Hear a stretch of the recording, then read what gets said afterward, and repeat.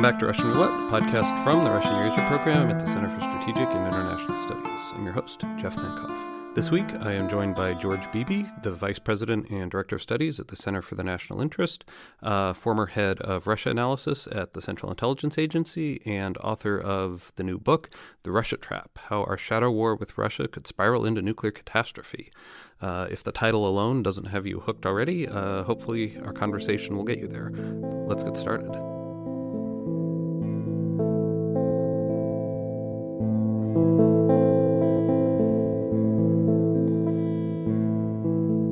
Joining me in the studio today is George Beebe from the Center for the National Interest.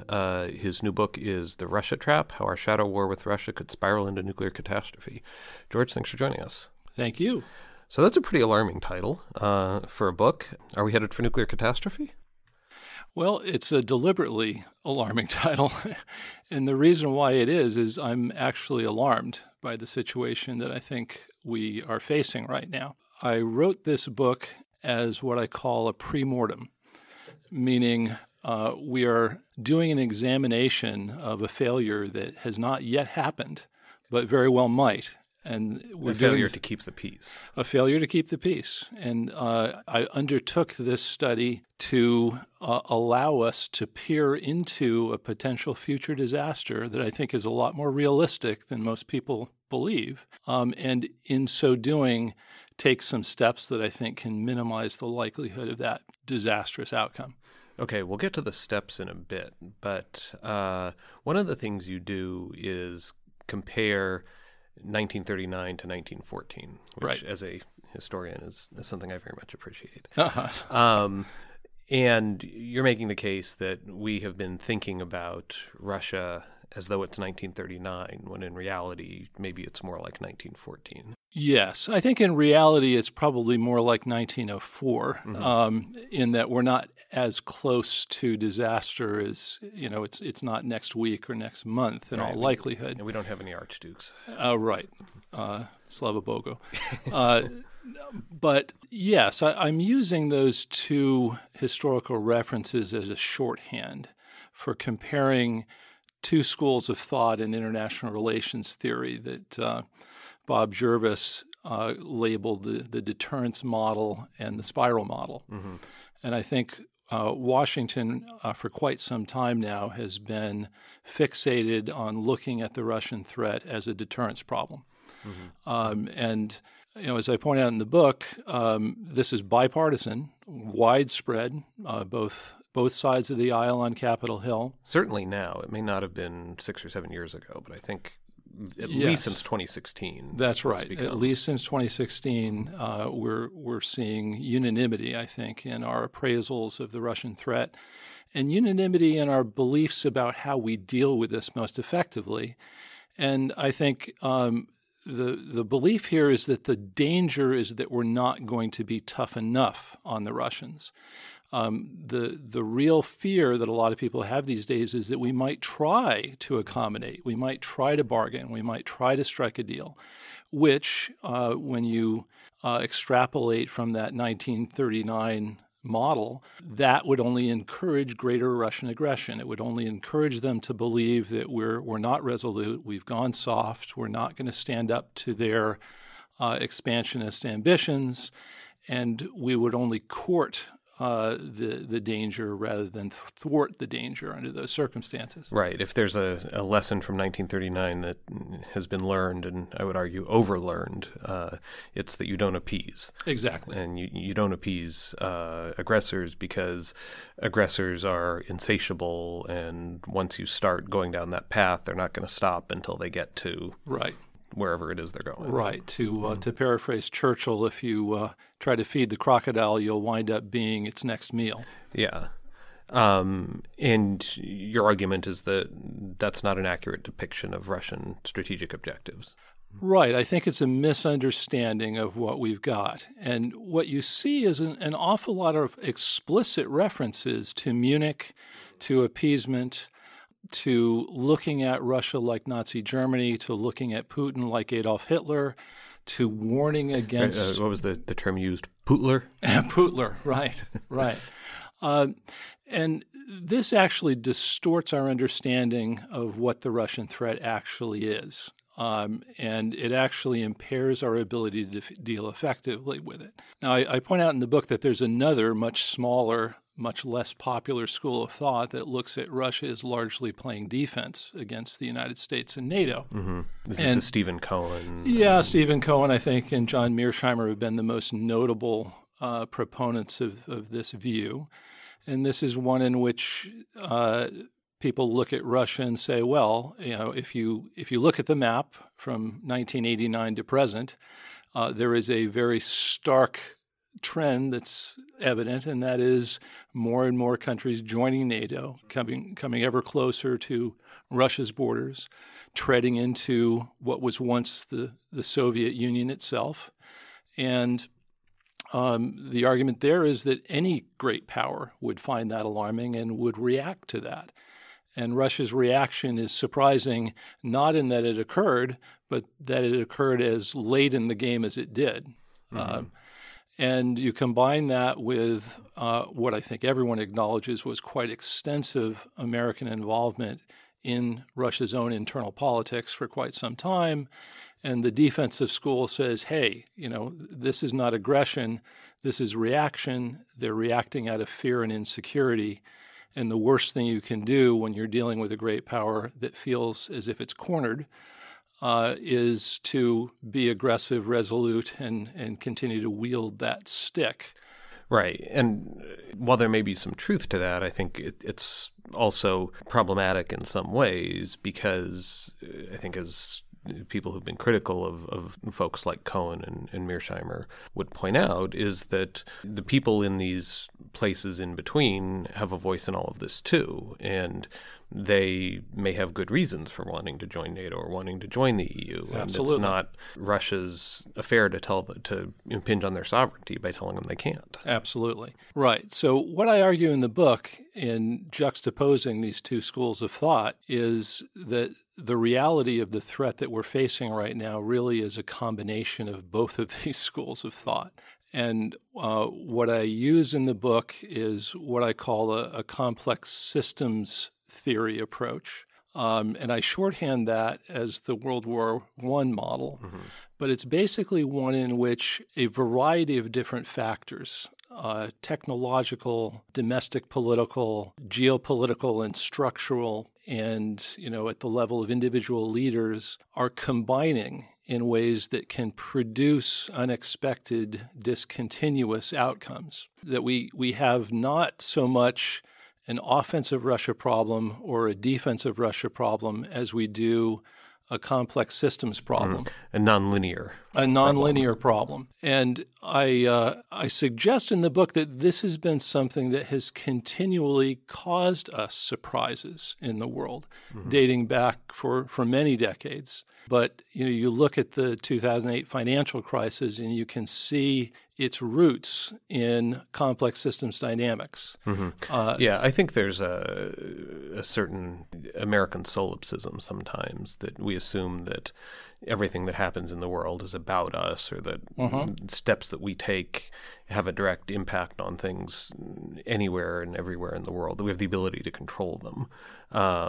And while the U.S. has a lot of influence, I think the point that influence doesn't always act in a direct way, that it's refracted through different factors and different places in different ways, is important. And also that other countries and other regions, other systems have their own dynamic that may be more or less impervious to anything that we do. Right. Exactly. And I think this belief that there's a direct linear relationship between our intentions and policies on the one hand and the outcomes that we seek on the other hand is a mistake. And when you're talking about dealing with a country that has the capacity to destroy the United States, in minutes, many times over. A few times over. Yes, yeah. Exactly. You got to be cautious. You need to ask yourself, how might this work out in ways that are counterintuitive, unexpected, discontinuous, and really nobody would want? Neither Moscow nor the United States, I think, wants to go to war with one another. That's a fair assumption. Because of that, I think we sometimes look at this at the popular level and say it would be suicidal for anybody to start a nuclear war. Mm-hmm. We all realize what a disaster that would be. Therefore, the fear that this would happen is really so, 1960s.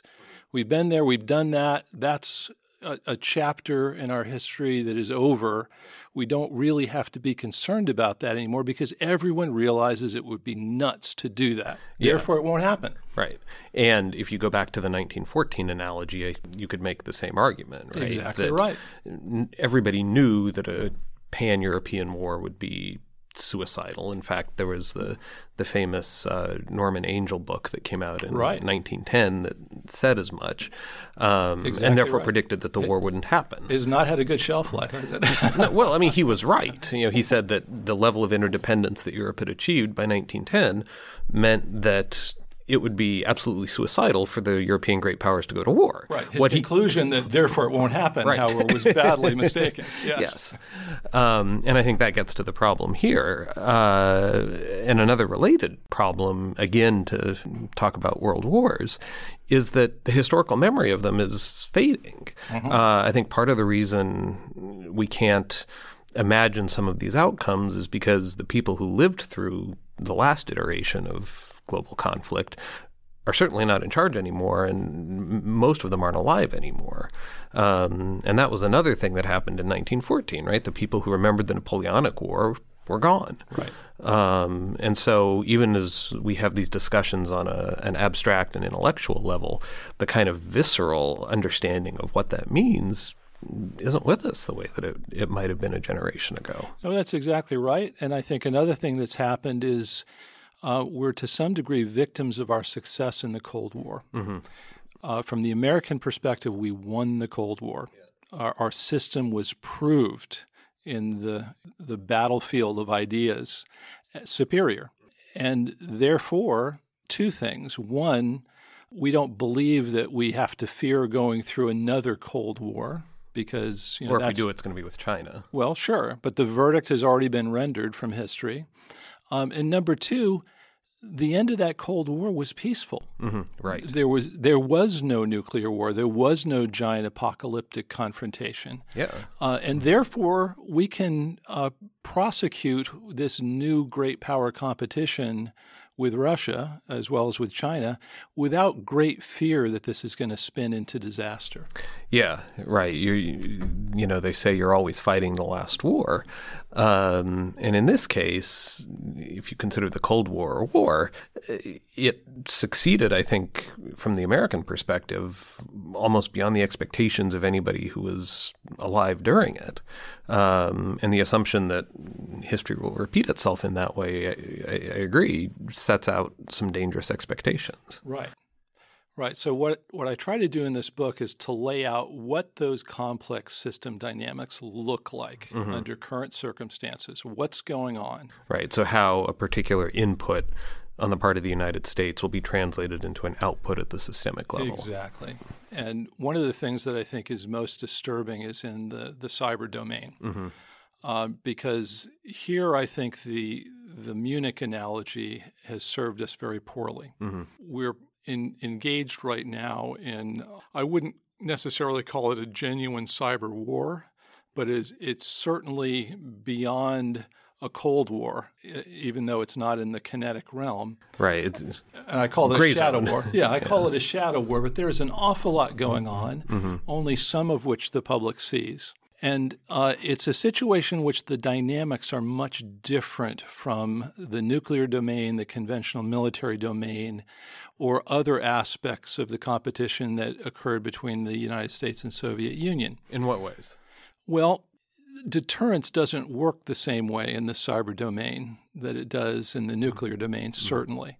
What happened during the Cold War is we each realized that the other side had the capacity to destroy us and that there was very little that we could do to thwart that. By 1962, it took us the Cuban Missile Crisis to get there, but yes. That's right. And as a result, we settled into this concept of mutually assured destruction, which actually had a stabilizing effect. And we ensured that that would be the case by essentially outlawing defensive systems, ballistic missile defense systems. Mm-hmm. And making sure we would have survivable second strike systems and everything and else. This minimized the incentives to launch a first strike, and it contributed to strategic stability. And both sides had a shared concept of that strategic stability. In the cyber domain, we've got a situation in which these new cyber tools can do enormous damage, damage that I think most people underappreciate. I think there's a debate about this. Is one of the problems, in my view, with figuring out what do you do about cyber competition. Because there's a range of views about how dangerous cyber tools are. If the worst thing that happens is the Chinese government steals the personal identifying information of everybody who's applied for a job with the U.S. government, that's bad. It's not a casus belli. That's right. That's bad, but it's not the kind of thing that you're going to go home and worry about. It's not existential. I would argue, though, that yes, we are still early in our understanding of the cyber domain, what the capabilities are, what the threats are, how do we understand the dynamics within this domain. In many ways, I think it's a period of time that's analogous to the 1950s when it comes to nuclear weaponry. We realized that there was enormous potential. We realized that the destructive potential was quite concerning, but the marrying of this technology to strategy and to statecraft was still very early. We were thinking all this through. This was, the era of Henry Kissinger and Herman Kahn and Thomas Schelling, and over time we came to grips with all of this, and we figured out how to deal with it. We're not there by a long shot with cyber technology yet. Right, and it's more complicated too because. One, and you talk about this in the book, the question of attribution is much harder. Yep. And moreover, there are lots of actors who could be responsible for any kind of activity in the cyber domain. Right. If somebody dropped a nuclear bomb on Chicago in the 1950s, you were pretty sure where it came from. And that's not the case with cyber technology, although we are getting better at attribution.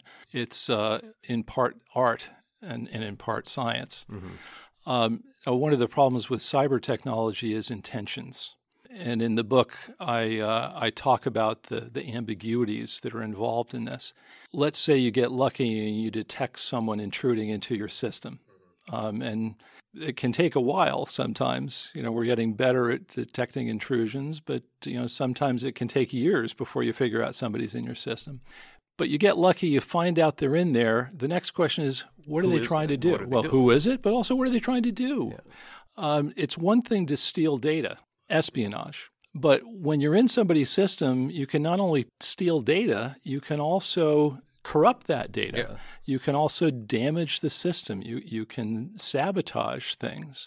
Well, and as we learned with the 2016 election, you can also take the data that you've stolen and use it in ways that are designed purposes. to. Yeah, exactly right. And it is not evident until sometimes even after the fact as to what the intruder is intending to do. And because all of this is so fluid, there's a blurring of what you might call, espionage, traditional spycraft, and warfare. And on top of that, old-fashioned propaganda and influence operations. And this blending together actually makes things more difficult to deal with, more difficult from a policy point of view to handle. And it also means that the chances that all of this will spiral go up. And in the book, I point out one of the big dangers we've got right now is what James Acton over at Carnegie has called nuclear entanglement. Decades ago, there was a clear delineation between conventional weaponry and nuclear weaponry. Nuclear command and control systems, for example, were distinct from the conventional world. Those things, again, have started blurring together. And there was a big difference in terms of the effects between being hit by a conventional and a nuclear strike, That's right. Which meant that you could delineate between the two and say exactly nuclear actions need to be regulated because they're so dangerous. Right. Now, that's no longer the case anymore. So we're now in danger of being in a situation where, let's say there's a crisis over some sort of regional issue, Iran, the Straits of Hormuz, for example. Ukraine, not hard to identify any number of potential places where some sparks could fly. And the United States, for example, decides to deploy some Tomahawk-armed ships in the region. The Russians might themselves have some of their forces in the region, and they're legitimately worried about potential targeting. Now, one of the things that's happening in espionage right now is increasingly, to find out what the other side is doing, you're relying on cyber penetrations to try to get into these systems to figure out what's going on. So the Russians, under the circumstances, feel like they need to understand what the U.S. might be preparing that could threaten them. They penetrate a system. We detect it.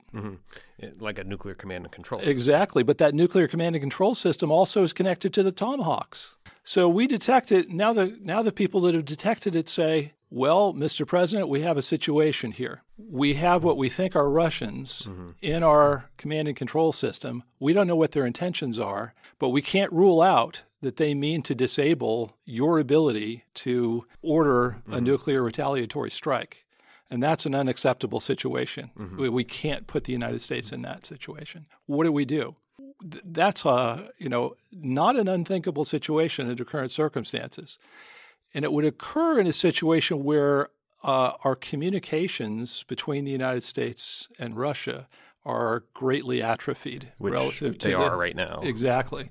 We have nowhere near the kinds of channels of communication that we did in the Cold War, which is ironic. Right. Well, and I think it's worse than that in some ways, because it almost seems like the political imperative on both sides, but particularly here, is to further reduce those channels. Exactly right. Because communication itself is viewed as a reward for good behavior. Well, it's almost appeasement.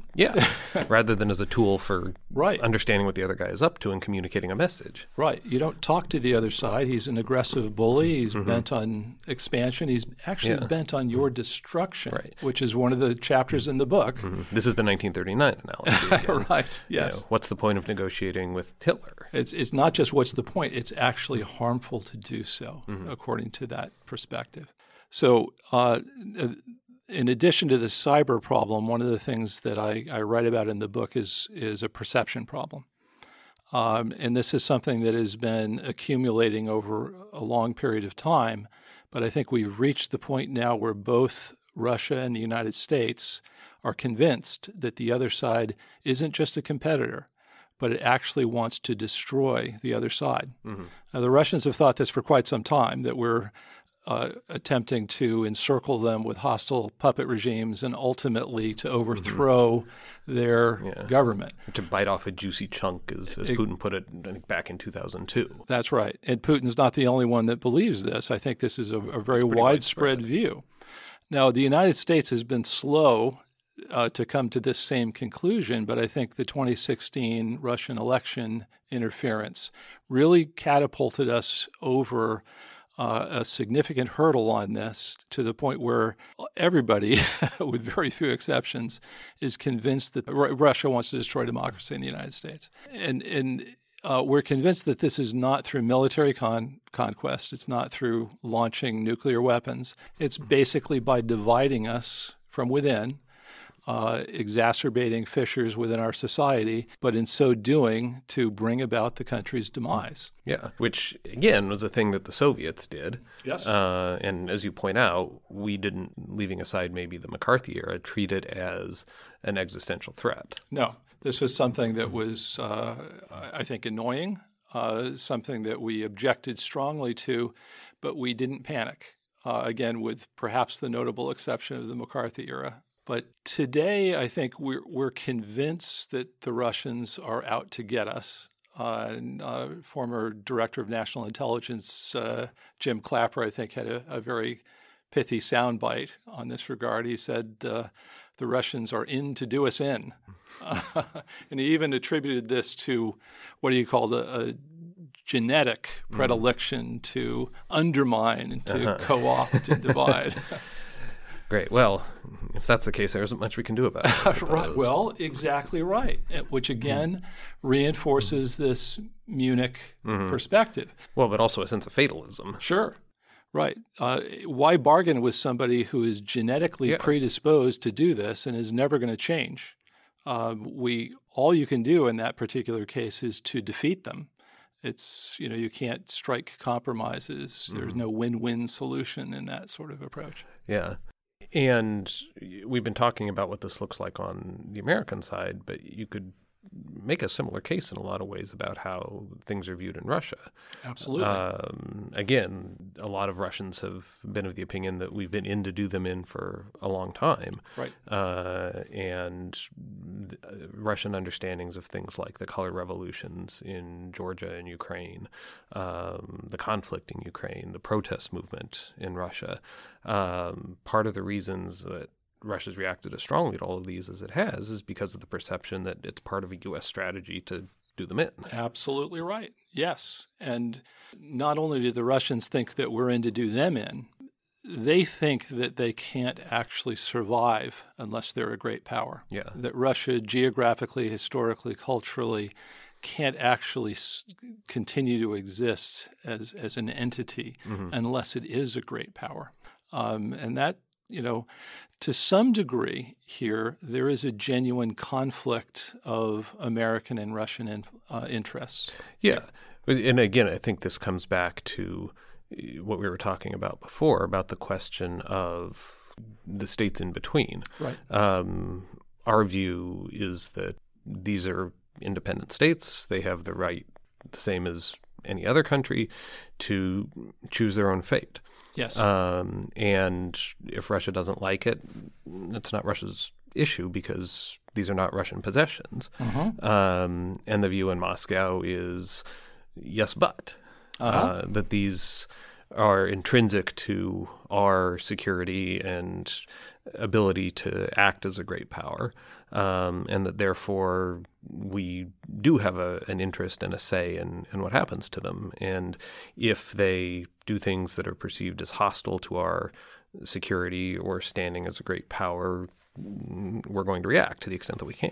No, that's right. And to some degree, what we're seeing here is a contrast in visions of world order. Exactly. Coming out of the Cold War, the United States had a vision for what stability in the world should be based on. Right. And this much lamented liberal international order. Right.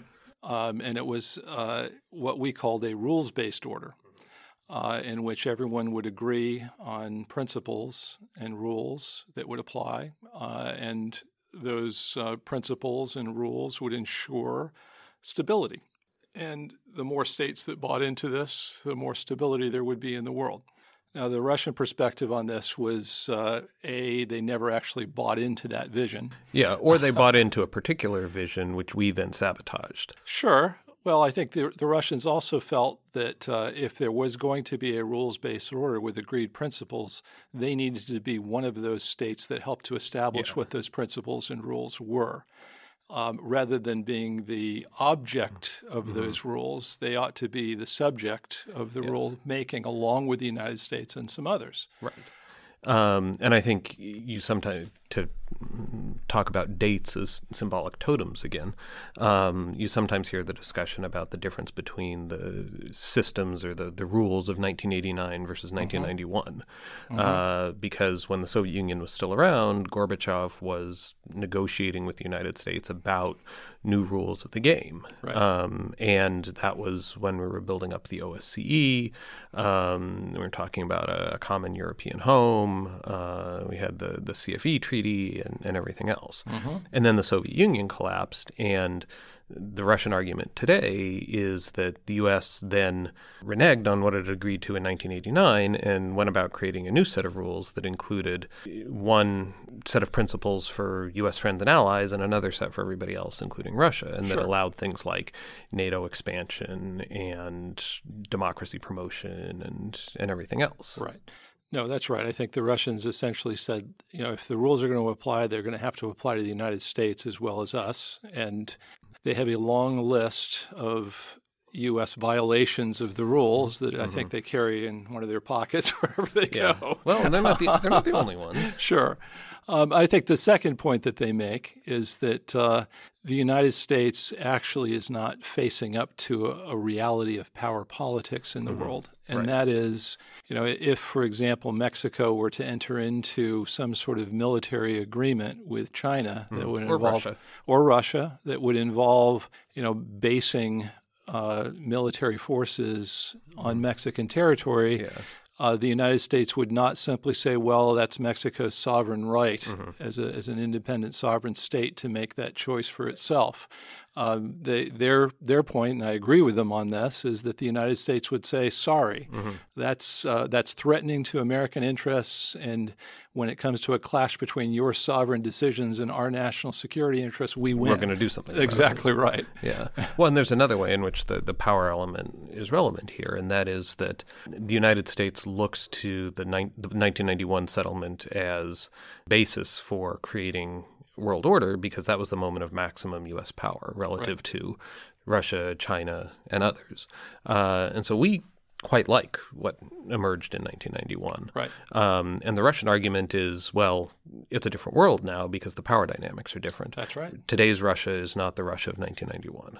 That's clearly the case. And I think, we have for many years indicated that it's unacceptable for Russia to have a veto over NATO enlargement. But I think what we've seen in practice in Georgia in 2008 and in Ukraine in 2014 is they have a practical veto, even if they might not have one on paper. And they're convinced that they can and will exercise that veto. And that's a reality that I think we have yet to fully understand and accept. Yeah, I agree. I think there's a domestic political component to that too. We were talking about this earlier. There's no benefit politically for anybody on the left or the right in the United States to say, you know what, we need to be more solicitous of Russian interests. In fact, Russia does have a veto over NATO expansion. In fact, Russia does get to have a sphere of influence around its borders. We do need to negotiate away some of our flexibility in terms of cyber or nuclear or other technologies because of Russia's ability to respond. That's not a political argument you want to have. No, and I think when you phrase it that way, you're almost guaranteeing that no one is going to adopt that. Right. It will be suicidal politically. What I do think we need to do, though, is to step back and recognize the dangers that are lying out there on the course that we're currently on and imagine where this might go. And if we do that, I think you can then start to say, what do we need to do to minimize the likelihood of some of those potentially catastrophic outcomes? Yeah, I was about to get to the что делать. Exactly. Can we manage this competition in ways that don't turn Russia into a partner or an ally, which I think is at this point not a near-term prospect at all and would probably be counterproductive under the circumstances, but manages this competition so that both sides can compete, but can do so within relatively safe bounds. I think the other thing we need to understand is... Well, I was going to say, how do we do that? Well, how do we do that? Well, I think step one is to say we need to have some rules of the game in place. We've entered into a competition here that is potentially quite deadly without realizing how deadly it might be. Without realizing that we may be in that kind of a competition. Exactly. Yes, that's right. We're doing so without any of the old rules. We've actually done quite a impressive, though unintentional, job of dismantling those old rules. Well, some of them I think were intended. Some of them were intended, that's right. But, if you go back to the late 1990s, the CFE treaty, we attempted to adapt that to new conditions that would accommodate NATO's changing composition. We adapted the CFE treaty, but it never came into force for a complex set of reasons. The ABM treaty we withdrew from. We've lost INF in the last year, and it sure looks like the New START treaty is on a similar trajectory right now, although its fate has not yet been firmly decided. I think Las Vegas would not put the odds as very great that it's going to survive. Well, I think the odds will turn heavily on the 2020 presidential election. I think that's right. That's right. And those are just the old rules that constrain the old game. Yeah. But we've got new tools, new forms of this competition that even those old institutions, treaties, and agreements didn't account for. Sure. We haven't figured out how to regulate cyber competition. No, we have not. And we haven't figured out how to deal with new strategic weapons delivery systems that make conventional forces strategic in ways that they weren't before, that also greatly complicate things like warning. They reduce warning times within which you have to make launch decisions, and they make things a lot more uncertain and a lot more ambiguous than they used to. And we don't yet have much of a clue as to how to deal with those things. And moreover, we're not even talking about it. Yeah. And we also haven't figured out how to do this in a multilateral context. Because when you're talking about strategic nuclear weapons, you can still have that conversation bilaterally with Moscow. Right. But with a lot of these other systems, negotiating a bilateral deal is going to be very hard if there are third powers that have those capabilities that either don't want to give them up or are not going to be included in any deal. Right. Yes.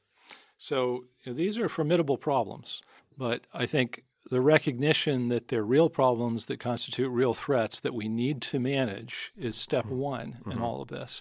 The first step is recognizing you have a problem. Exactly right. Exactly right. And I think recognizing as well that we're going to have to think about our own internal dynamics in all of this is a critical part of this. And one of the things I point out in the book is part of the reason why our views of Russia and our perceptions of the threat that Russia poses to us have changed and moved into what I would call the red zone of alarm is not so much because of what Russia is doing, although Russia is certainly an important contributor to the problem. It's a result of what's going on inside this country. And to a great degree, we are projecting our own insecurities and fears and problems onto our images of Russia and our perceptions of that threat. We're looking for Russians under the bed when we have political fragility or whatever it is in this country, instead of addressing the root causes. Exactly. And those root causes are actually themselves very difficult problems to deal with. Yeah. But understanding that our own domestic situation is entangled in the problems that we're having in Russia is important. Yeah, I think that's right. Both because it entangles the question of what do you do about Russia into our own partisan politics. Right. But also because it makes it more difficult for us to address some of those domestic problems because we are too busy trying to blame Russia for them. Exactly right. And to some degree, it can be an excuse. Yeah. We don't have to deal with these problems because the Russians are really what's behind Right. us. Once we fix the Russia problem, racial tension in the United States will go away. Right. Exactly. So one of the other things that I think we need to do, in addition to looking at new rules of the game and taking a look in the mirror, is to put what I call shock absorbers into the system. And the word that is bandied about in this regard is resilience. So if you've got a complex systems problem that can produce sudden discontinuous crises of various kinds, you want your system to be resilient enough to withstand the impact of that without collapsing. And in this regard, you don't want to seek stability so much. You're not trying to freeze in place the status quo. You want a system that can bend enough, that it can sway with the breezes or withstand the shocks of an earthquake and still remain standing. So how do we do that? I think we need to put redundancy into systems, for example. If we've got satellites that are highly vulnerable, entangled, for example, between nuclear and conventional command and control, and single points of failure, which I think is an accurate depiction of the situation we have right now. We need to put redundant systems up in place so that that's we a very lose systems engineering way of thinking about it. Yes. And we need to disentangle some of these things to the degree that we can. So that if there is a failure in one place, it doesn't take the whole thing down. Right. And it also disincentivizes attacks on that system from the other side. Because you know that, to put it in Cold War terms, you'll still have a second strike capability. Exactly right. I think the same thing applies in electoral systems. We need backups. We need redundancy. Paper ballots. Exactly. So what that does is it disincentivizes attacks on electoral systems themselves on the one hand, but also means we're going to be less fearful because we know that if one is taken out, we've got a backup that we can rely on, and nobody's going to sit there after an election and say, sorry, these results are so tainted that the election is illegitimate. Exactly. And I think this is true in a lot of different areas, but I think we actually have to approach this in a different way. Our critical infrastructure.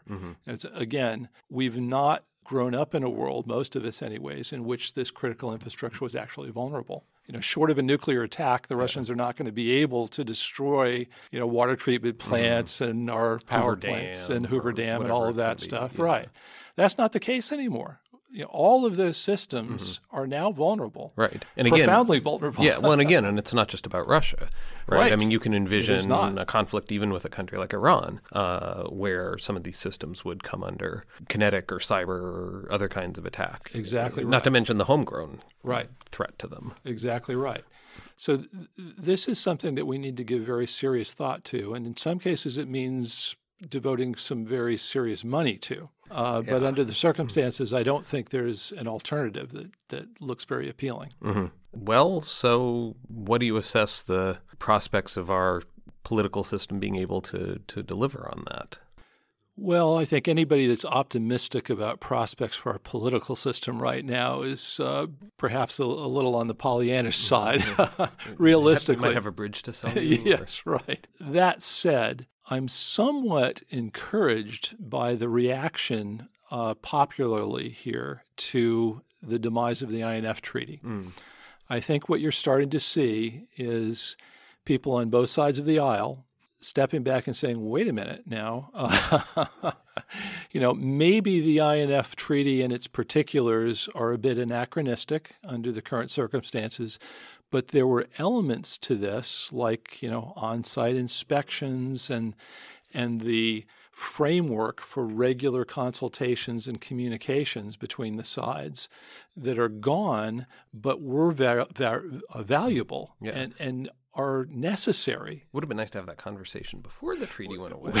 Right. It would have been. But you're seeing a reaction now. You're seeing, for example, Sam Nunn in the recent Foreign Affairs edition talking about the return of doomsday and the need to address this situation. So there's a little bit of a reaction which suggests to me that the window of opportunity for stepping back and saying we need to figure out how to manage this situation is not entirely closed. That's good. So if we're actually in a situation analogous to 1904, maybe we have a decade or so to figure this stuff out. I hope so. I hope too. Yes.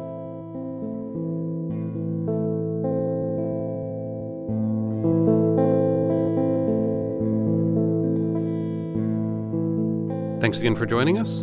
You can find a link to George's bio in the show notes and also a link to his book, which will be available at your local bookstore beginning in September. As always, if you haven't, please consider subscribing on iTunes, where you can also leave us a rating or a review. And if you don't use iTunes, you can check us out and or subscribe on either Google Play or SoundCloud. And also, please continue sending us mailbag questions. You can send them to rep@csis.org with the words Russian Roulette in the subject line. And also you can follow us on Twitter at CSIS Russia. You can follow me at Dr. J. Mankoff. And of course, finally, last but not least, big thank you to everybody who works so hard to make the podcast happen every 2 weeks, including producer, research associate, and program manager Roxana Gabidulina, and the entire CSIS External Relations and iLab team. Thanks for listening. Talk to you again soon.